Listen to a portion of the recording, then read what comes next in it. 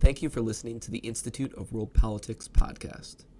To learn more about our graduate programs in national security, international affairs, and intelligence, or to support our work in educating future leaders, please visit www.iwp.edu. Good afternoon, everyone, and good afternoon, Dr. Green. Welcome to the Asian Initiative Lecture Series. My name is Amanda Wan, and I'm the founder and coordinator of Asian Initiative Lecture Series at the Institute of World Politics. The objective of this lecture series is to broaden the scope and discussion on a range of intelligence, foreign policy, and security issues attendant to the Asian geopolitical, socioeconomic, and cultural spheres of influence. Today, we have Dr. Michael Green, who will be presenting a lecture on an assessment of the free and open Indo-Pacific strategy. Dr. Michael Green is Senior Vice President for Asia and Japan Chair at the Center for Strategic and International Studies and Director for Asian Studies at the Edmund A. Walsh School of Foreign Service at Georgetown University. Previously, Dr. Green served on the staff of the National Security Council from 2001 through 2005, first as Director for Asian Affairs with responsibility for Japan, Korea, Australia, and New Zealand, and then as Special Assistant to the President for National Security Affairs and Senior Director for Asia with responsibility for East and South Asia. Dr. Green is also a member of numerous prominent think tanks and serves on the advisory boards of Radio Free Asia and the Center for a New American Security, as well as editorial boards of the Washington Quarterly and the Journal of Unification Studies in Korea. He also serves as a trustee at the Asia Foundation, senior advisor at the Asia Group, and associate of the U.S. intelligence community. Internationally, Dr. Green is a non-resident fellow at several institutes in Sydney and Tokyo. Dr. Green, thank you very much for joining us today. Thank you, Amanda. Thank you, everyone, for joining me. Last year, before all of this COVID craziness, I had the great pleasure of speaking to students, faculty, and members of the intellectual community of IWP, and I'm happy to do this again, although I'm not in your beautiful brownstone building. I'm obviously at home like everyone else. I've been asked to do an assessment of the free and open Indo-Pacific strategy, which is the framework for the Trump administration's approach to that region. When I spoke to IWP last year, I spoke about my book, By More Than Providence, which was a history of U.S. strategy towards the Indo-Pacific from 1783 through the Obama administration. And there were very clear points of continuity, and there were very clear areas where the U.S. struggled for over 200 years to find the right balance on trade, on human rights, where to draw our defensive line. And so I think today I will do my best to put the Trump administration's free and open Indo-Pacific strategy into that historical narrative. How does it fit with the traditions of American foreign policy? How does it work addressing the challenges we face, and which parts should be kept, regardless of who wins in a week, or perhaps in many weeks in our election. It's a tough time to do this in a way. A social scientist, a historian can look at data, can look at history, but we're in a very, very charged political environment. The most polarized this country's been in my lifetime. I'm barely old enough to remember the Vietnam War, but certainly in my adult lifetime, we've never been so polarized as a country. But one of the areas where there's probably the least amount of division in Congress is strategy on Asia. And that is also true, I think, for the general public and for thought leaders across different sectors of our society. I say this in part because CSIS did a survey, which we published the week before last, on attitudes towards China and China policy and China strategy among the American public, but also among thought leaders in 12 major groups: agriculture, business, labor, human rights, community, national security experts, Congress. And the result was, particularly among thought leaders, regardless of political party or sector of the economy, a broad overlap in views about what we have to do to compete with China.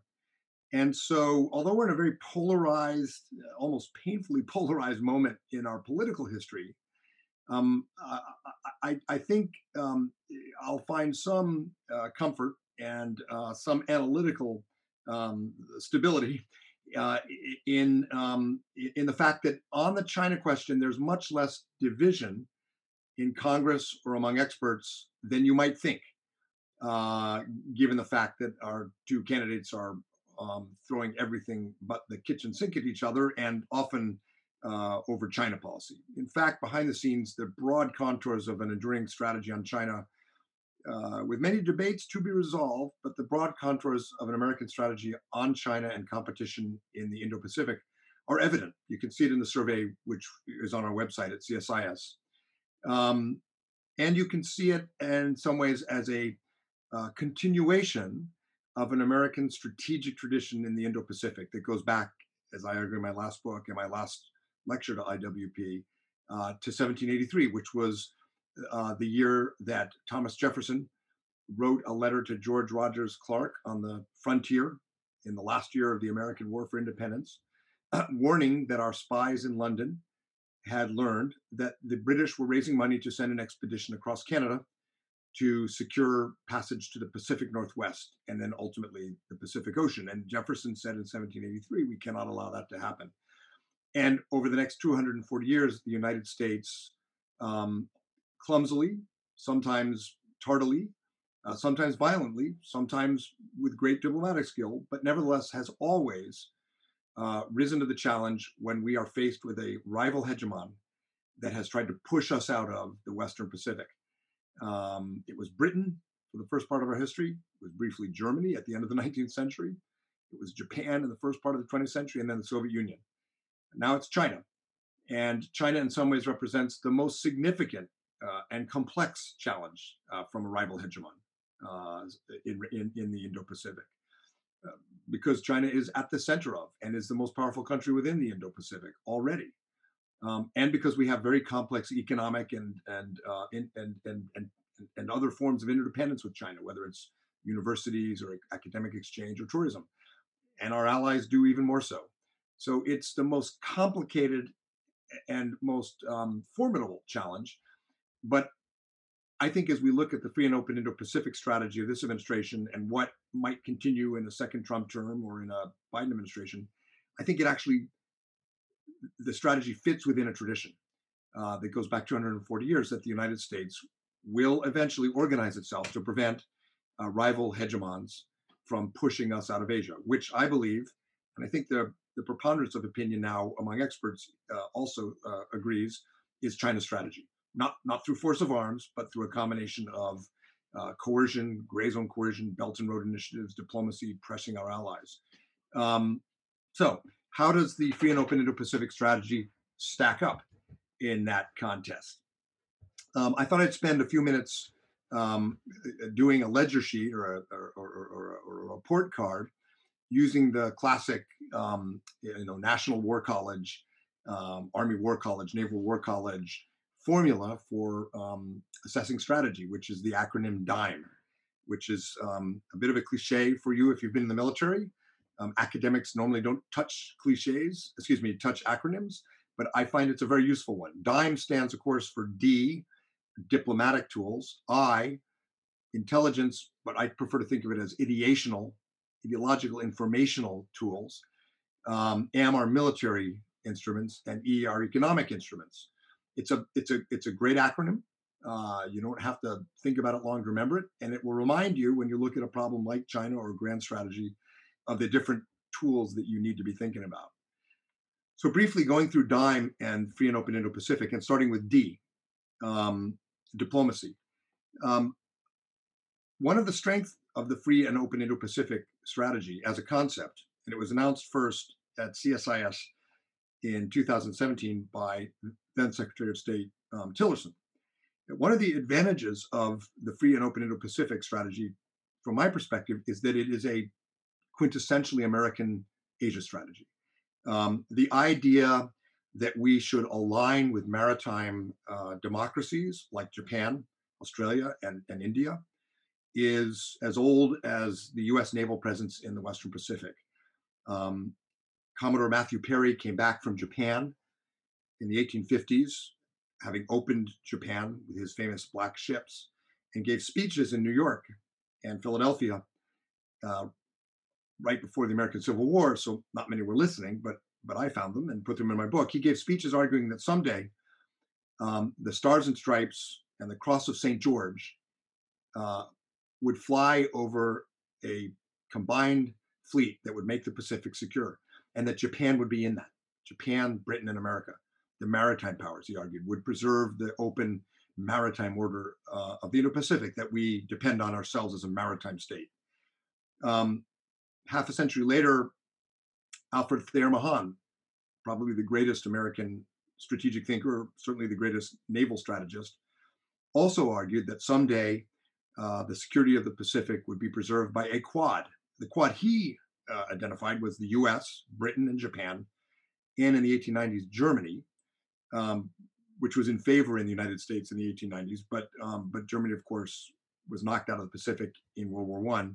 So if you look at Mahan, if you look at Perry, there's a long tradition of safeguarding a favorable strategic equilibrium and the sea lanes based on Japan and Britain.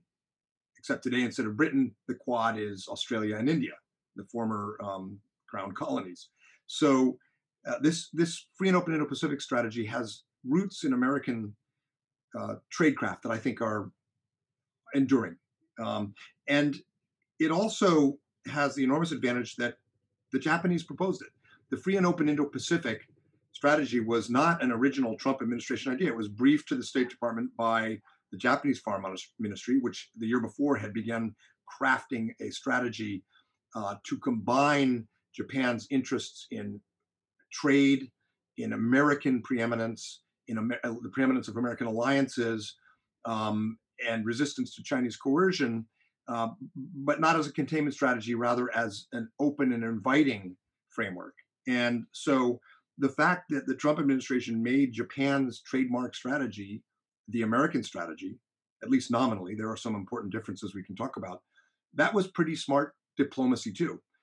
In 2012 and 13, Xi Jinping proposed to the United States what he called a new model of great power relations. And the idea was that to avoid the so-called Thucydides trap of American and Chinese confrontation, much like Athens and Sparta, the only way out was for the US and China to have a new model of great power relations in which basically the US would accommodate China's expansion peacefully and prioritize that over the interests of our allies, Japan, Australia, and our friends and partners, Taiwan, India. At the time, the Obama administration was divided. There were some senior officials who thought it was a good idea. There were others who thought it was a terrible idea because our alliances are our strength in the region. In a poll by the Chicago Council on Global Affairs in 2012, a plurality of Americans said it would be better to prioritize cooperation with China, even if it hurts relations with our allies like Japan, rather than the other way around. So a plurality of Americans said it was the way to go when presented that as an option. In 2019, when the Chicago Council on Global Affairs asked that same question, a significant majority of Americans said, no, it is better to prioritize cooperation with Japan and traditional allies to deal with China rather than seeking a bipolar condominium or prioritizing cooperation with China. And in our survey this year, we asked the public and thought leaders, and 81% of thought leaders in national security, but also in agriculture and labor, 81% said prioritize cooperation with our allies, even if it hurts relations with China. Only single digits said prioritize cooperation with China. So this aspect of the free and open Indo-Pacific strategy, aligning with our allies, focusing on a maritime strategy, is enduring. And I think that even if President Trump loses and we have a Biden administration, whether or not they call it the free and open Indo-Pacific strategy, I think that aspect of strategic competition and where we align ourselves is going to endure and will be a legacy. Still on the D part of the acronym, though, on diplomacy, that large conceptual framework aside, there are some significant shortcomings that have got to be corrected, or we will not win this competition. One is the Korean Peninsula. Um, President Trump has repeatedly said he wants to pull U.S. troops off the Korean Peninsula. He has demanded over 400% increases in uh, what the Korean government pays for U.S. bases. Um, his administration is putting, or appears to be putting, the U.S.-Korea alliance in play. I don't think it's in play. Support for our alliance is strong in Korea. That came out in our survey, where we also surveyed Koreans. But I think Beijing looks at the difficulties in the U.S.-Korea alliance right now, and sees an opportunity. And I think that there's a very real possibility that President Trump does want to pull U.S. troops out of Korea precipitously, which would be an enormous onside goal, an enormous defeat to our alliance network in Asia. The country that, other than Korea, that is most opposed to this happening is Japan, which is at the core of our Quad and our free and open Indo-Pacific strategy. Maritime Asia and Japan cannot abide a hostile hegemon dominating the Korean Peninsula. So this is not an option for us. And I think one of the weak points in the free and open Indo-Pacific strategy diplomatically is the Korean Peninsula. The other weak point in geopolitical terms is Southeast Asia. And Southeast Asia, it was quite clear in our survey, has a variety of different threat perceptions. The Vietnamese and the Philippines, in our survey and many others, are very alarmed at and hostile to China's coercion. Other countries, including close partners like Singapore, are not so alarmed, or are more alarmed by the US pushback than by what China's doing. And it was interesting when we asked in our survey in Asia, which presidential candidate would be better for your country when it comes to China policy. Joe Biden won everywhere, but there were two countries where Donald Trump did better, India and Vietnam. So there are countries in Southeast Asia like Vietnam that are ready to, be quite tough with China. They'll be careful about their cooperation with us, but they'll do more, particularly with Japan when they can, or India, to maintain a balance of power. But other Southeast Asian countries, Malaysia, Indonesia, Thailand, while their leaders are concerned about Chinese hegemony, they're not prepared to sign on to the U.S. strategy as it's currently configured. When the administration pitched the free and open Indo-Pacific strategy in Southeast Asia, the response was, don't tell us what our strategy should be. The Japanese heard that, and they changed the name, actually. So in Japan, it's now called the free and open Indo-Pacific concept, in a way to entice and invite Southeast Asian countries to come in on their own terms, to offer them infrastructure support and development, aid, capacity building for their maritime domain awareness and their navies, but on their own terms. One problem under diplomacy, is the way we've taken this free and open Indo-Pacific strategy on the road to Southeast Asia has been discordant, has not played. When we're on the right side of self-strengthening, we usually can win. And right now, the way to do that is more the way Japan's doing it, not asking countries to choose, but showing up at multilateral meetings, providing infrastructure assistance, providing capacity building. The U.S. has been doing that over the past three administrations, Bush, Obama, and Trump. But in Southeast Asia, all the surveys show we're falling behind, and that much of the region thinks that China is outpacing us in terms of geopolitical influence. It came through in a survey CSIS did, a survey by the Institute for Southeast Asian Studies in Singapore. So I think pretty clear metrics that in Southeast Asia, the free and Indo-Pacific strategy is not working well. So it's working well with the big maritime powers, Japan and India and Australia, very well, I'd say. And I hope that aspect continues. The weak links are the Korean Peninsula and Southeast Asia. In the war colleges, they teach that's intelligence, but I would prefer, for purposes of grand strategy, to think of it as ideas, ideational, ideology. Are we winning the narrative in our competition with China in the free and open Indo-Pacific strategy? I mean, in some ways, we're losing, and so is China. Surveys, including CSIS surveys, show that the general impression is that both the US and China have lost influence because of COVID-19. But in terms of what we have to offer, multiple surveys show quite clearly that democracy, human rights, women's empowerment, free and fair elections, good governance, those are principles that sell in Asia much better than the so-called Beijing consensus or Xi Jinping's common destiny quite well. So the ideas that are represented by not only the United States, but importantly, allies who have themselves succeeded with these democratic principles, not just Japan, but countries like Korea or Indonesia, that demonstration effect, that's what citizens and thought leaders in countries like Cambodia or Thailand or even Vietnam want. They don't want a Xi Jinping style of governance. They want Chinese money, they want Chinese technology, but the form of government they're looking for, we've won that debate. This is not like the Cold War, where in these post-colonial states, communism had real purchase and real attraction during the 50s and 60s. It's not like that. We have the winning formula. The problem is we're not selling it as well as we could. Part of it is that we are turning a blind eye to human rights abuses by some of our close allies, like Duterte in the Philippines, or what's happening in Thailand with the protests against the government, a government established by a coup. We have a very tough call to make when it comes to these issues. If we push too hard, we risk pushing our allies and partners into the hands of our adversaries. But if we ignore the lack of governance, the lack of democratic norms, if we ignore that, we risk allowing states to be so brittle and so rigid that they can become illiberal and therefore even more prone to outside influence or even more prone to bribery and corruption. So our strategy has to be backed by support for governance, democratic governance. You want to stop Belt and Road from creating neo-colonial expansion in Asia? Support civil society and a free press and parliaments and accountability and transparency. That levels the playing field.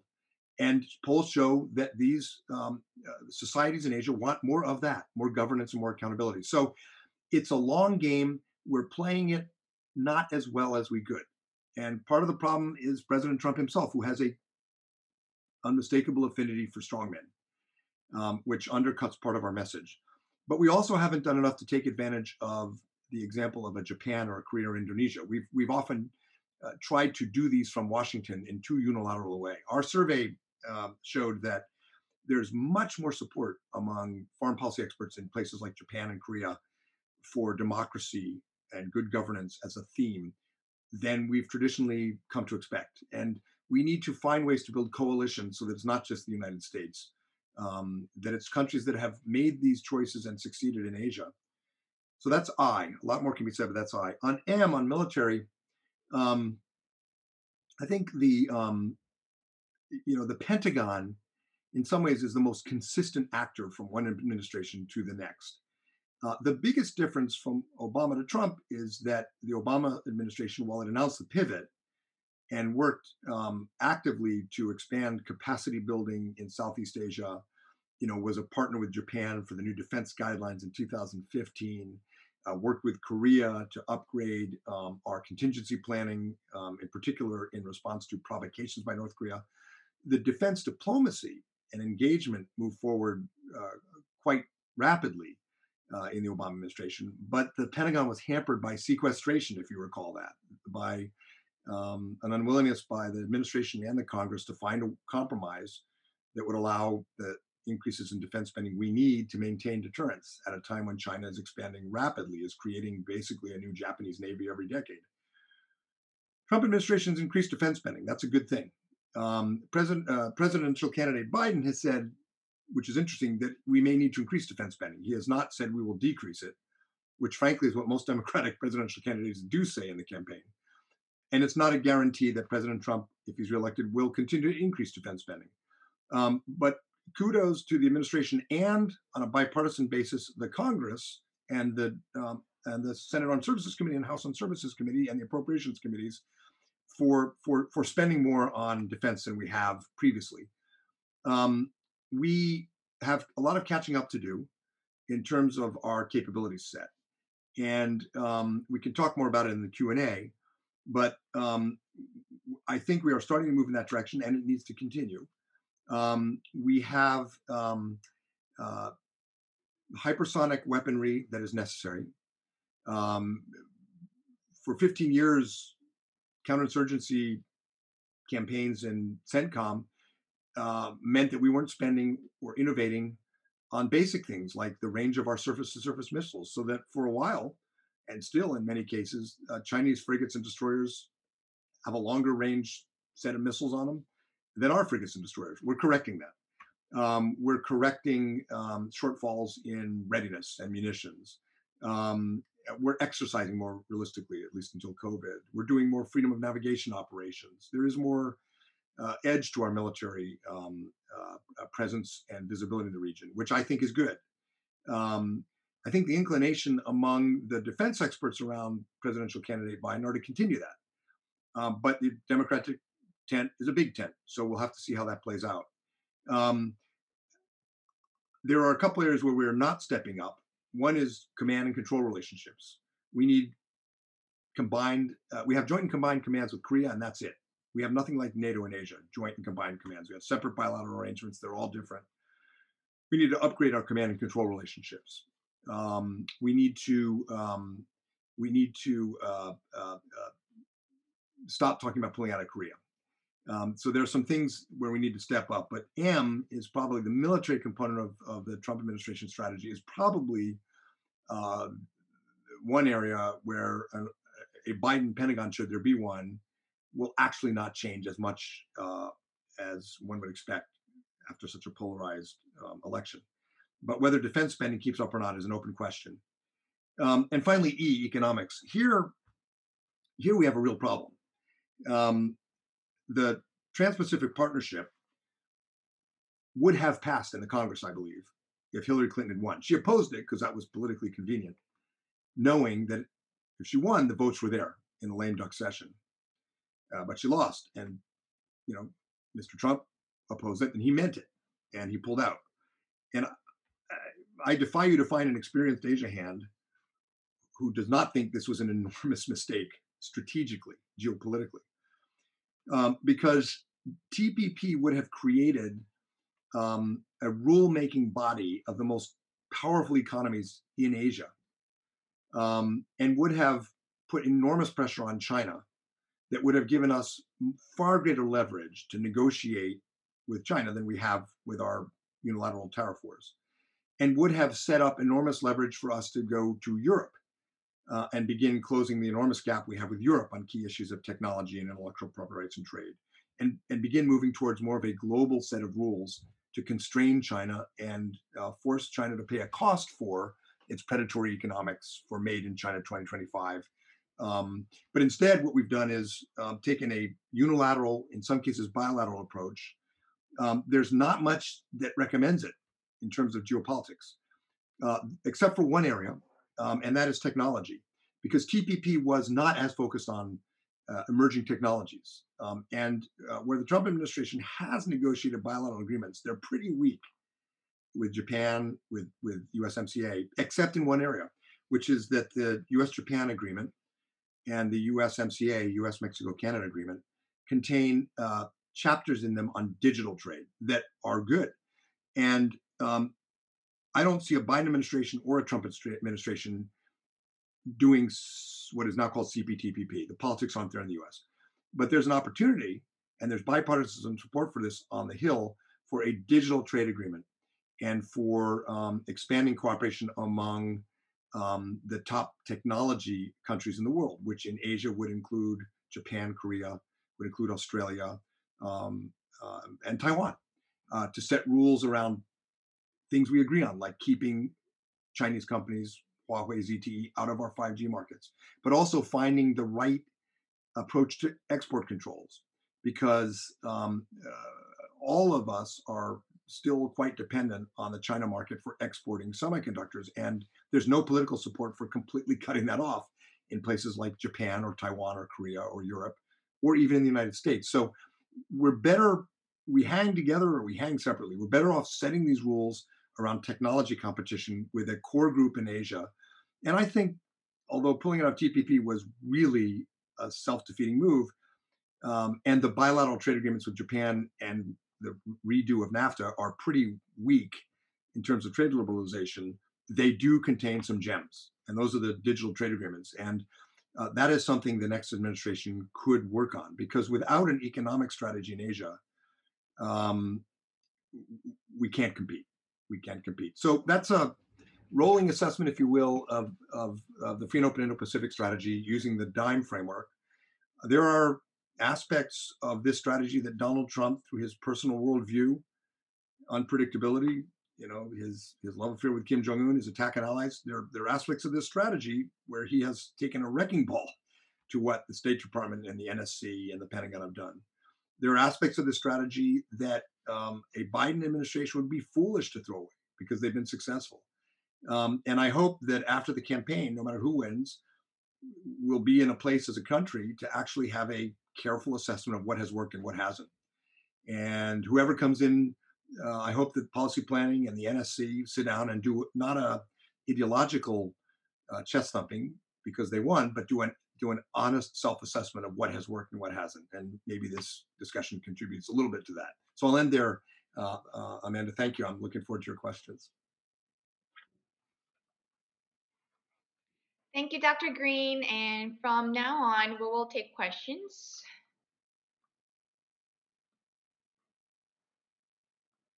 If you have any questions, you can please type in the Q&A chat box.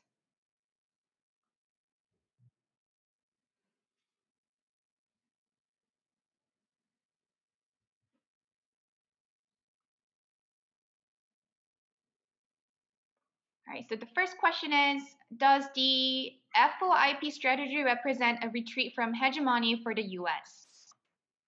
Does FOIP, the Free and Open Indo-Pacific Strategy, represent a retreat from hegemony?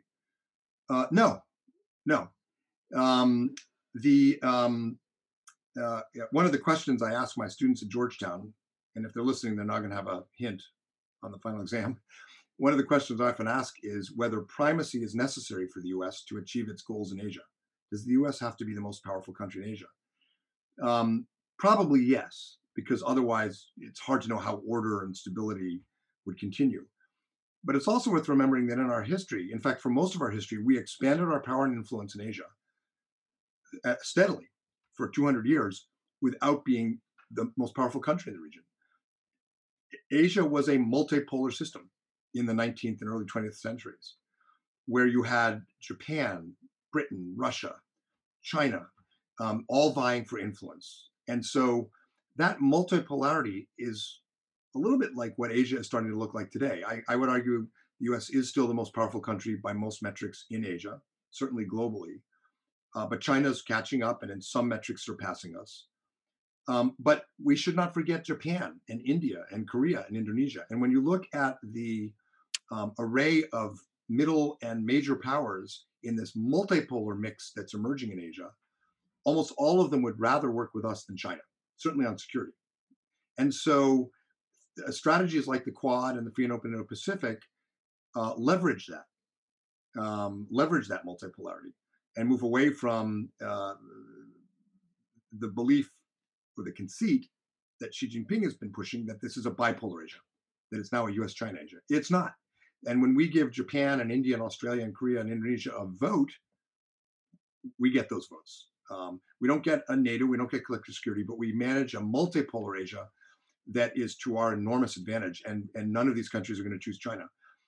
So that's not a retreat from hegemony. It's in some ways an American external balancing strategy that Nixon used when he pulled the China card on Russia, or that Bill Clinton used when he reaffirmed and strengthened the US-Japan alliance to deal with China in the 90s, or George W. Bush used when he used the India card in the 2000s, or Barack Obama used when he used the pivot to Asia and started engaging Southeast Asian war. So it's not a retreat from hegemony, it's reinforcing the order that we benefit from. Where we've been weak is we're preferencing Australia, Japan, and India when there are other poles that should be much more important to us, like Korea and Indonesia, and we're not pitching ourselves and our place in Asia and their place in Asia in the right way to those countries.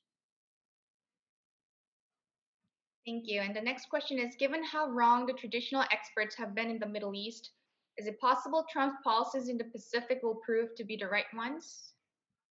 Well, I can't speak for my colleagues who work on the Middle East, but we Asia experts have almost always been right, of course. So, um, you know, the the the Middle East experts, um, many of them predicted that uh, the Middle East would never take to democracy. Others said no, no. After Iraq, democracy will transform the Middle East.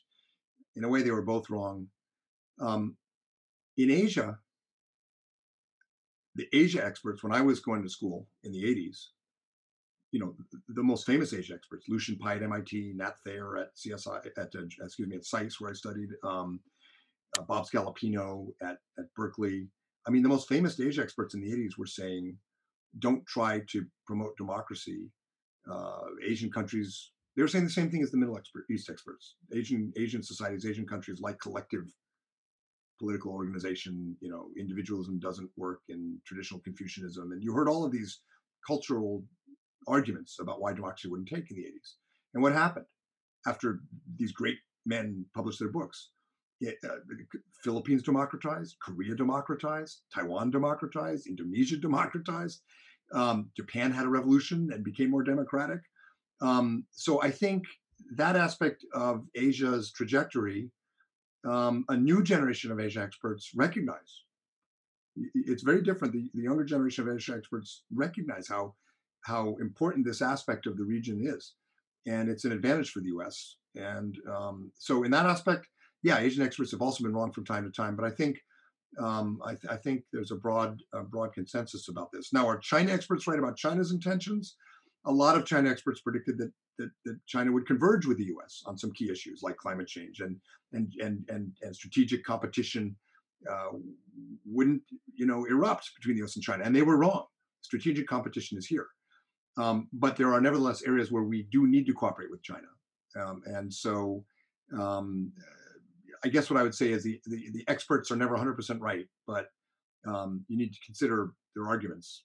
And in the case of Asia, I think there is a very broad consensus now, including in the region, that's evident in the polls, that American leadership is actually much preferred across the region to Chinese leadership. How we make use of that, whether we're smart enough to earn it, that's another question.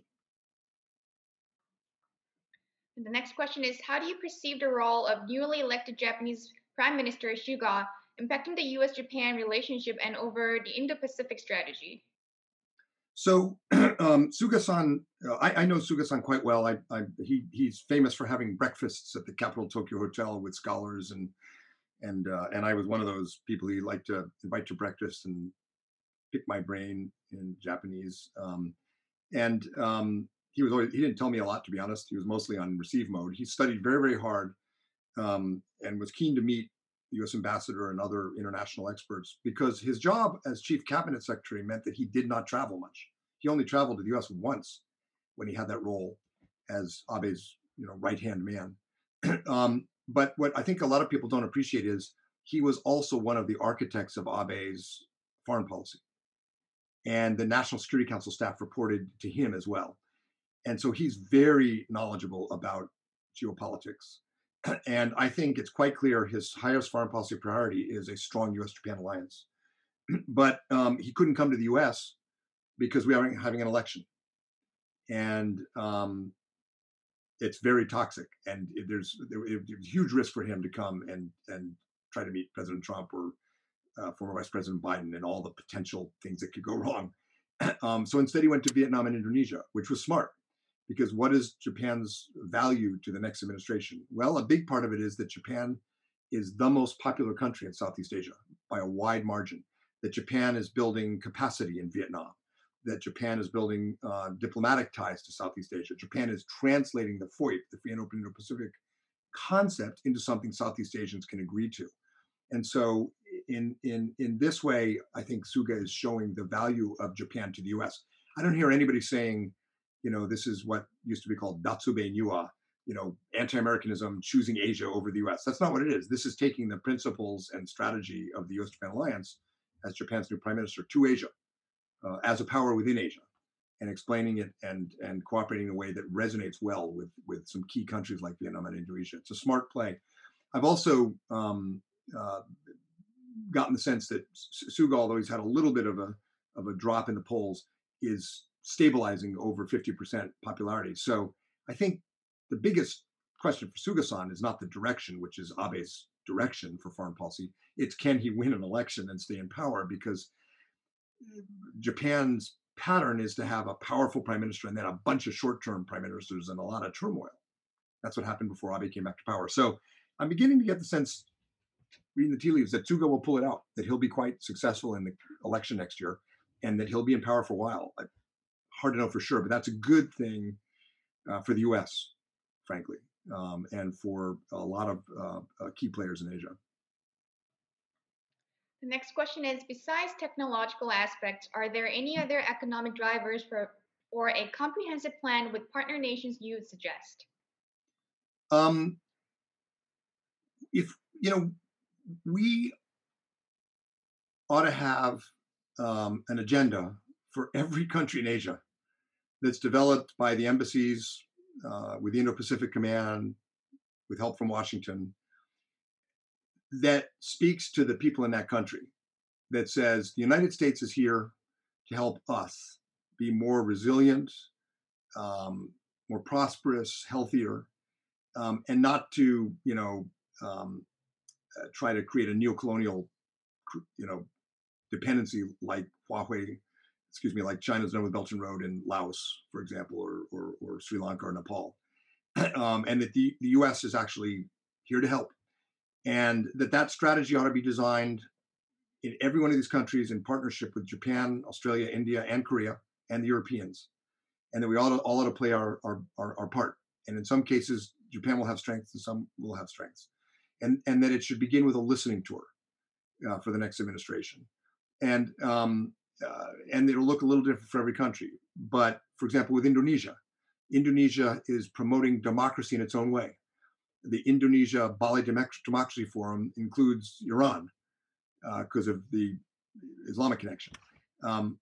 We shouldn't say that's a bad idea. We should say, great, promote democracy. It's going to be different from the way we do it, but we respect and trust Indonesia because of your success with democracy.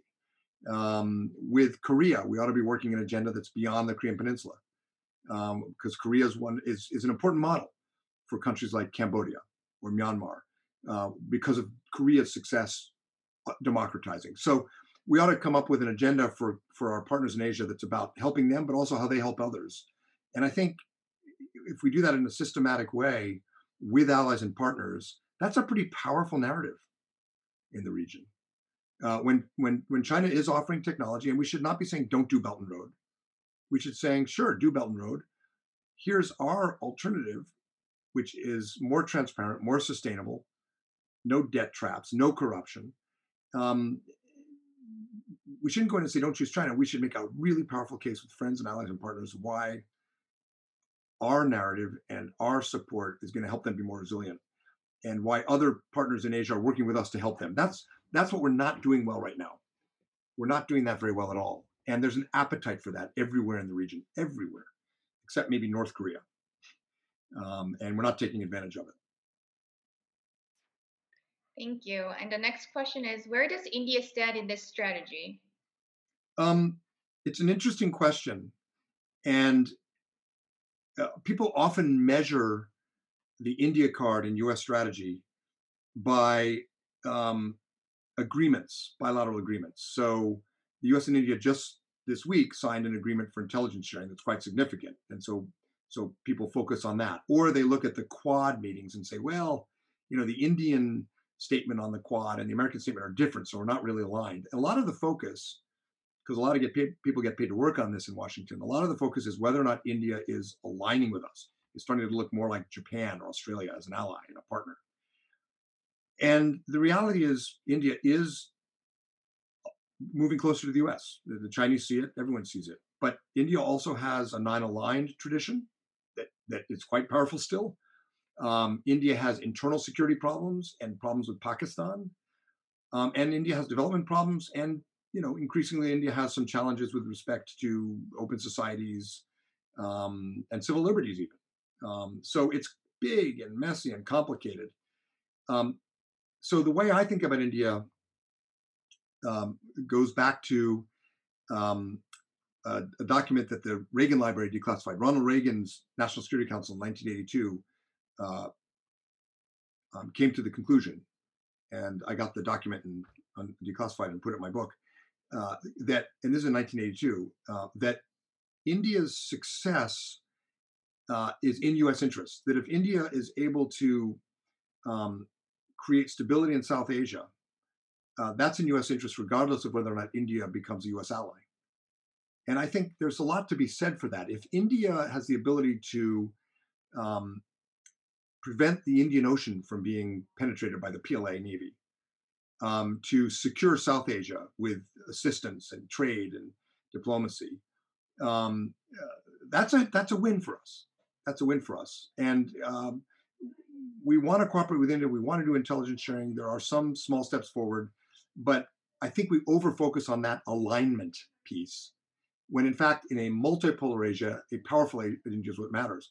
For my book, when I interviewed Kissinger and Zbigniew Brzezinski and Harold Brown and Win Lord and others who were there in 71 and 72 and 79, when we were building the China card against the Soviets, it was interesting interviewing them because their first thought was not China will align with us.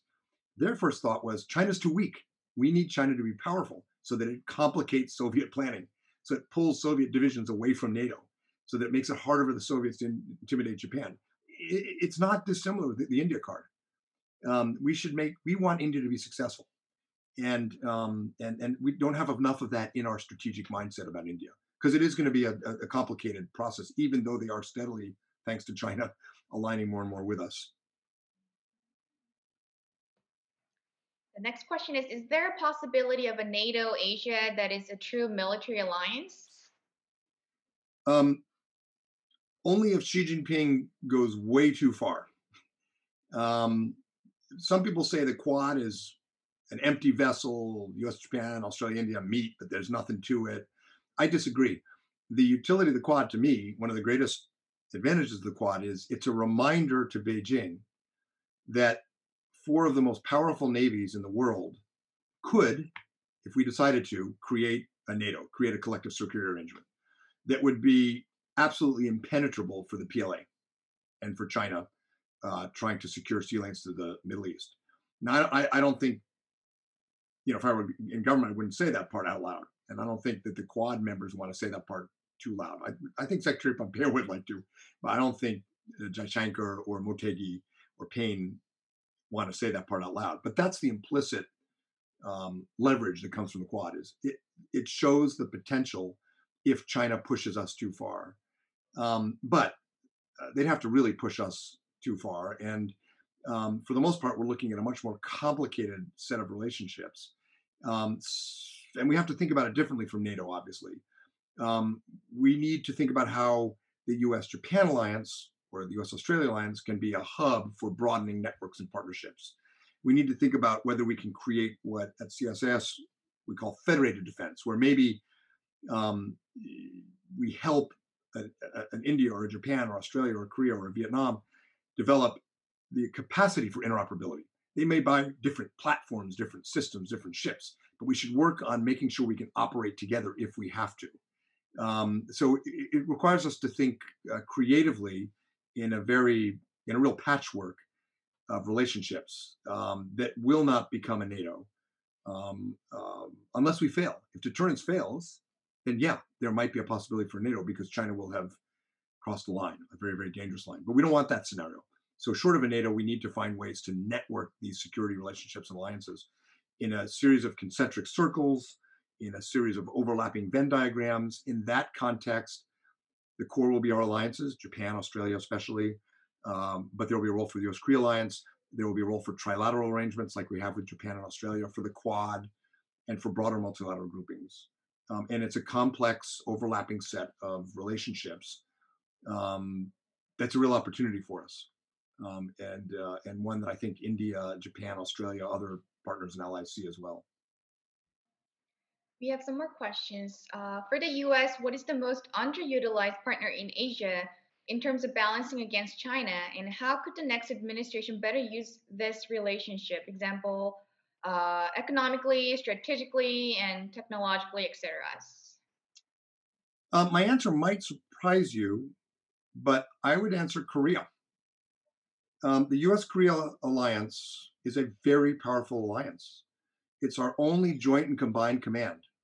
And for anyone in the audience who's served in US Forces Korea or in the State Department or the Pentagon, you may have been to some of the exercises we do with Korea or the command bunker or other things, where you see Korean officers and American officers commanding each other in exercises like we do in NATO. That joint and combined command and that relationship, that set of contingency plans, that's incredibly powerful. And polls show that Koreans and Americans trust each other and value that alliance.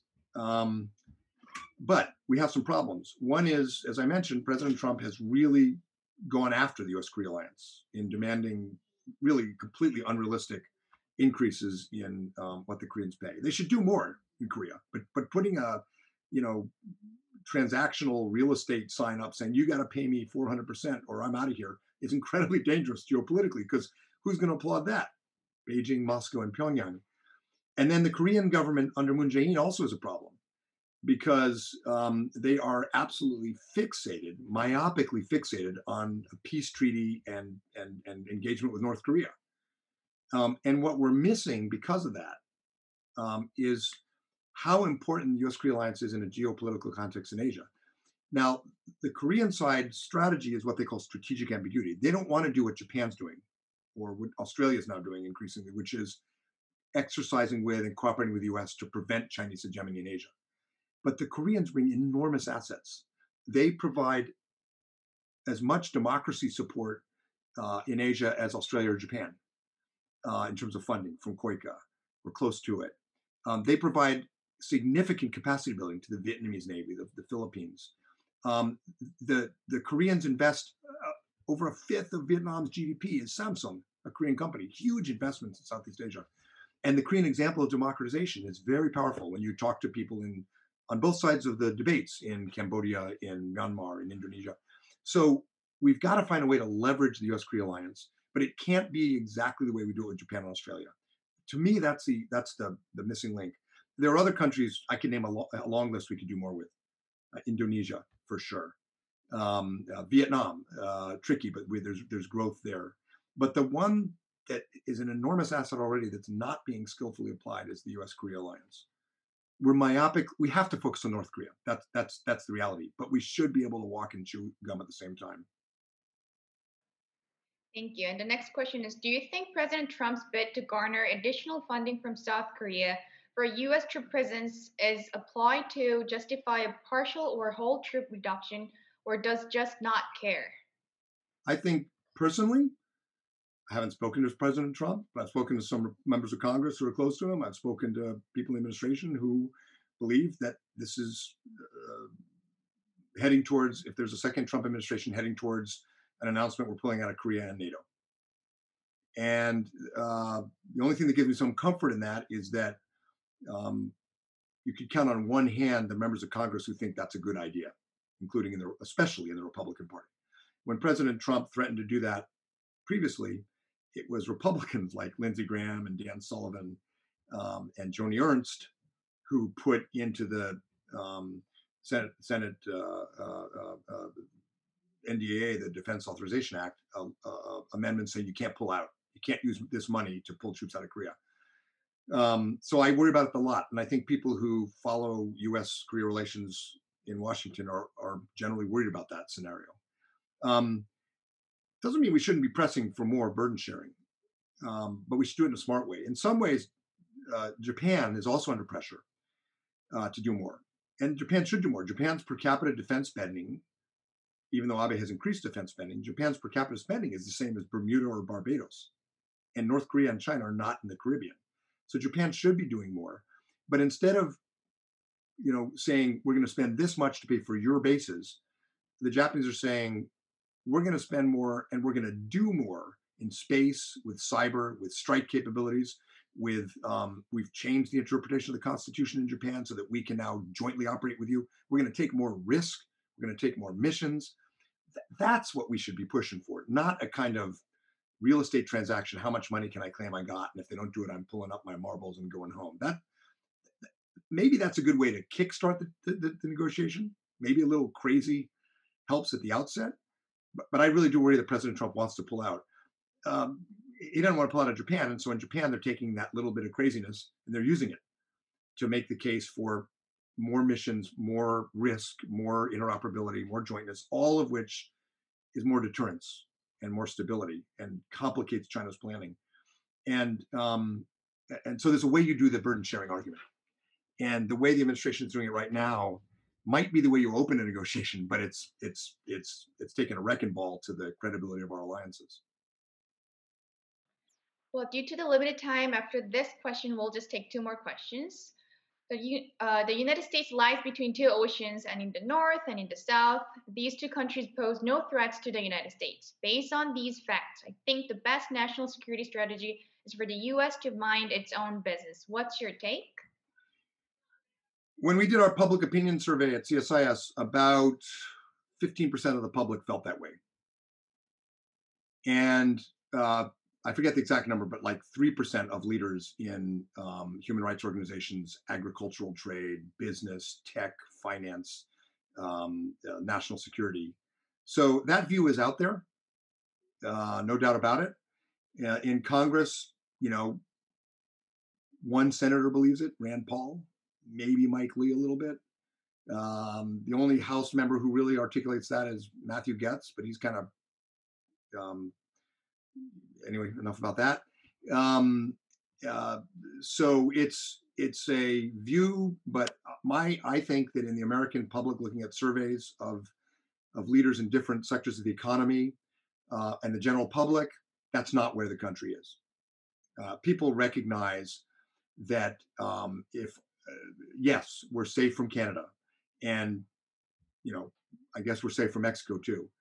But if we pull up our marbles and leave the Western Pacific and allow Chinese hegemony, then the Chinese will dominate technology. They will dominate the Pacific. We will find that instead of our ideas and our technology and our trade having traction all across Asia, we'll be retreating back and desperately trying to defend our own way of life, our own security, our own technology. But when we're forward engaged, when we're reliable, when we have allies, then we can draw on the technological power, on the democratic norms of big, powerful countries like Japan, like India, like Australia, like Korea. And it's a cheap strategy. We've maintained primacy with fewer than 100,000 troops in Asia for 40 years. And no empire in history has had such a cheap strategy. And the costs will be very, very expensive if, as happened in 1941 and 1950, we have to fight our way back into Asia. And Asia is so important, that's what we will have to do if we retreat. So I think it's an interesting view. There's a handful of people in Congress who subscribe to it, but all the polls show that's not where the American people are, because people know where they export their soybeans to. They know where their technology comes from. Increasingly, Asian and Asia-Pacific Americans are major, major players in our foreign policy politics. And I'm quite confident about that isolationism will be in American politics, but it will be marginal for the most part. The only curiosity now is we have a president for the first time since the 1930s who articulates it sometimes. But I think that's an anomaly of politics, and it's not where polls or members of Congress demonstrate the American public's broad mainstream view is of our purpose. Thank you. And the next question is, how may the United States foster a more harmonious relationship with South Korea relationship, to include promoting the Japan and South Korea relationship, aiming to be more inclusive and welcoming to South Korea for the free and open Indo-Pacific strategy?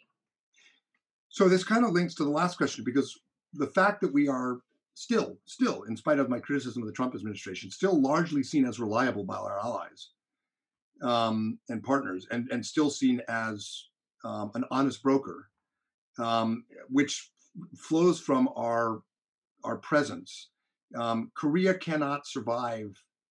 Progressives and conservatives in Korea believe Korea cannot survive in a world without the U.S.-Korea alliance because of the historic rivalry and hegemonic ambitions of Russia and China and Japan.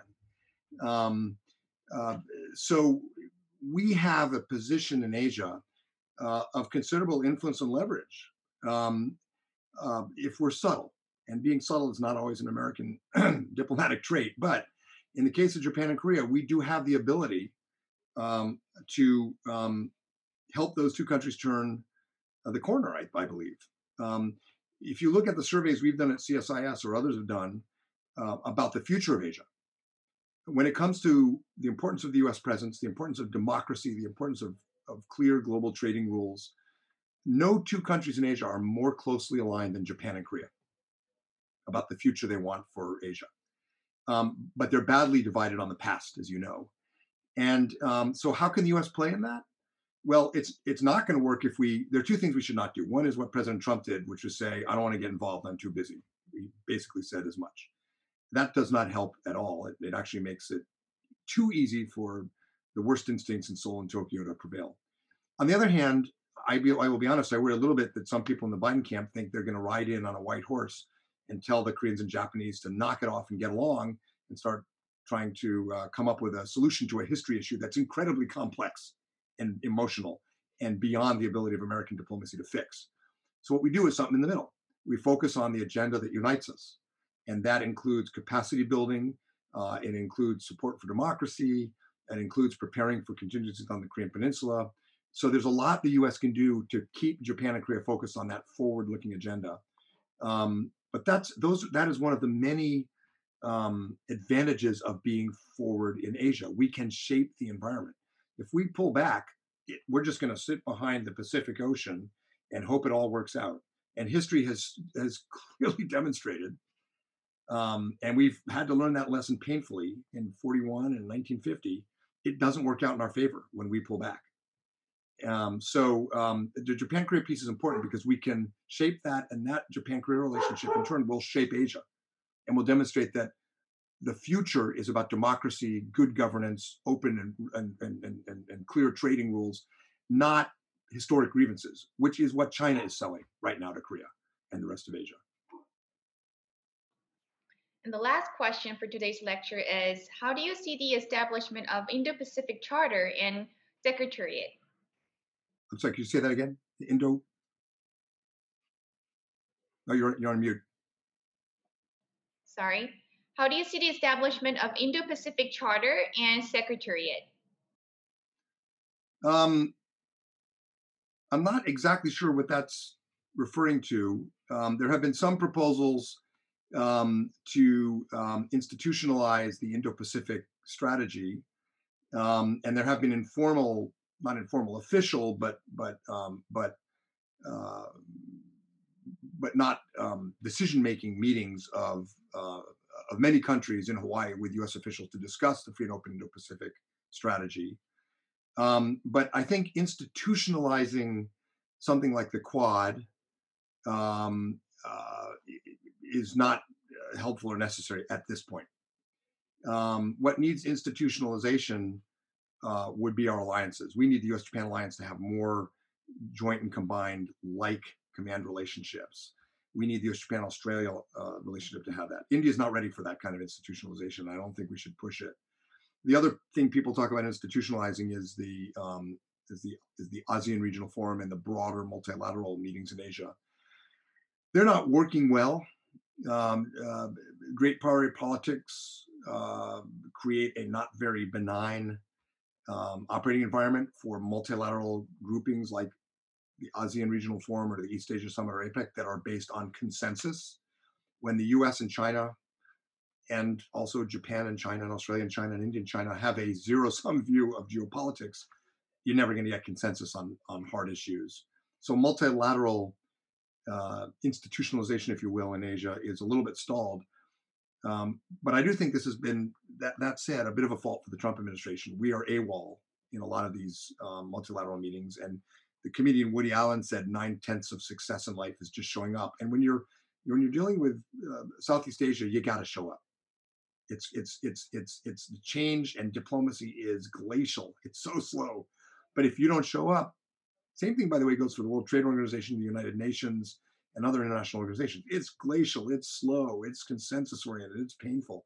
But you don't show up, the Japanese, the Australians, the British, the Canadian diplomats will all tell you, when the US doesn't show up in the WTO or the East Asian Summit or the ASEAN Regional Forum at a senior level, China expands its influence at our expense. So it's tough, slow, slogging work. That's why Georgetown and IWC and other places create diplomats to go out and do that hard work in their early stages of their career. You got to do it. But I'm not sure if that answered the exact question, but I think that was close to what the questioner was talking about.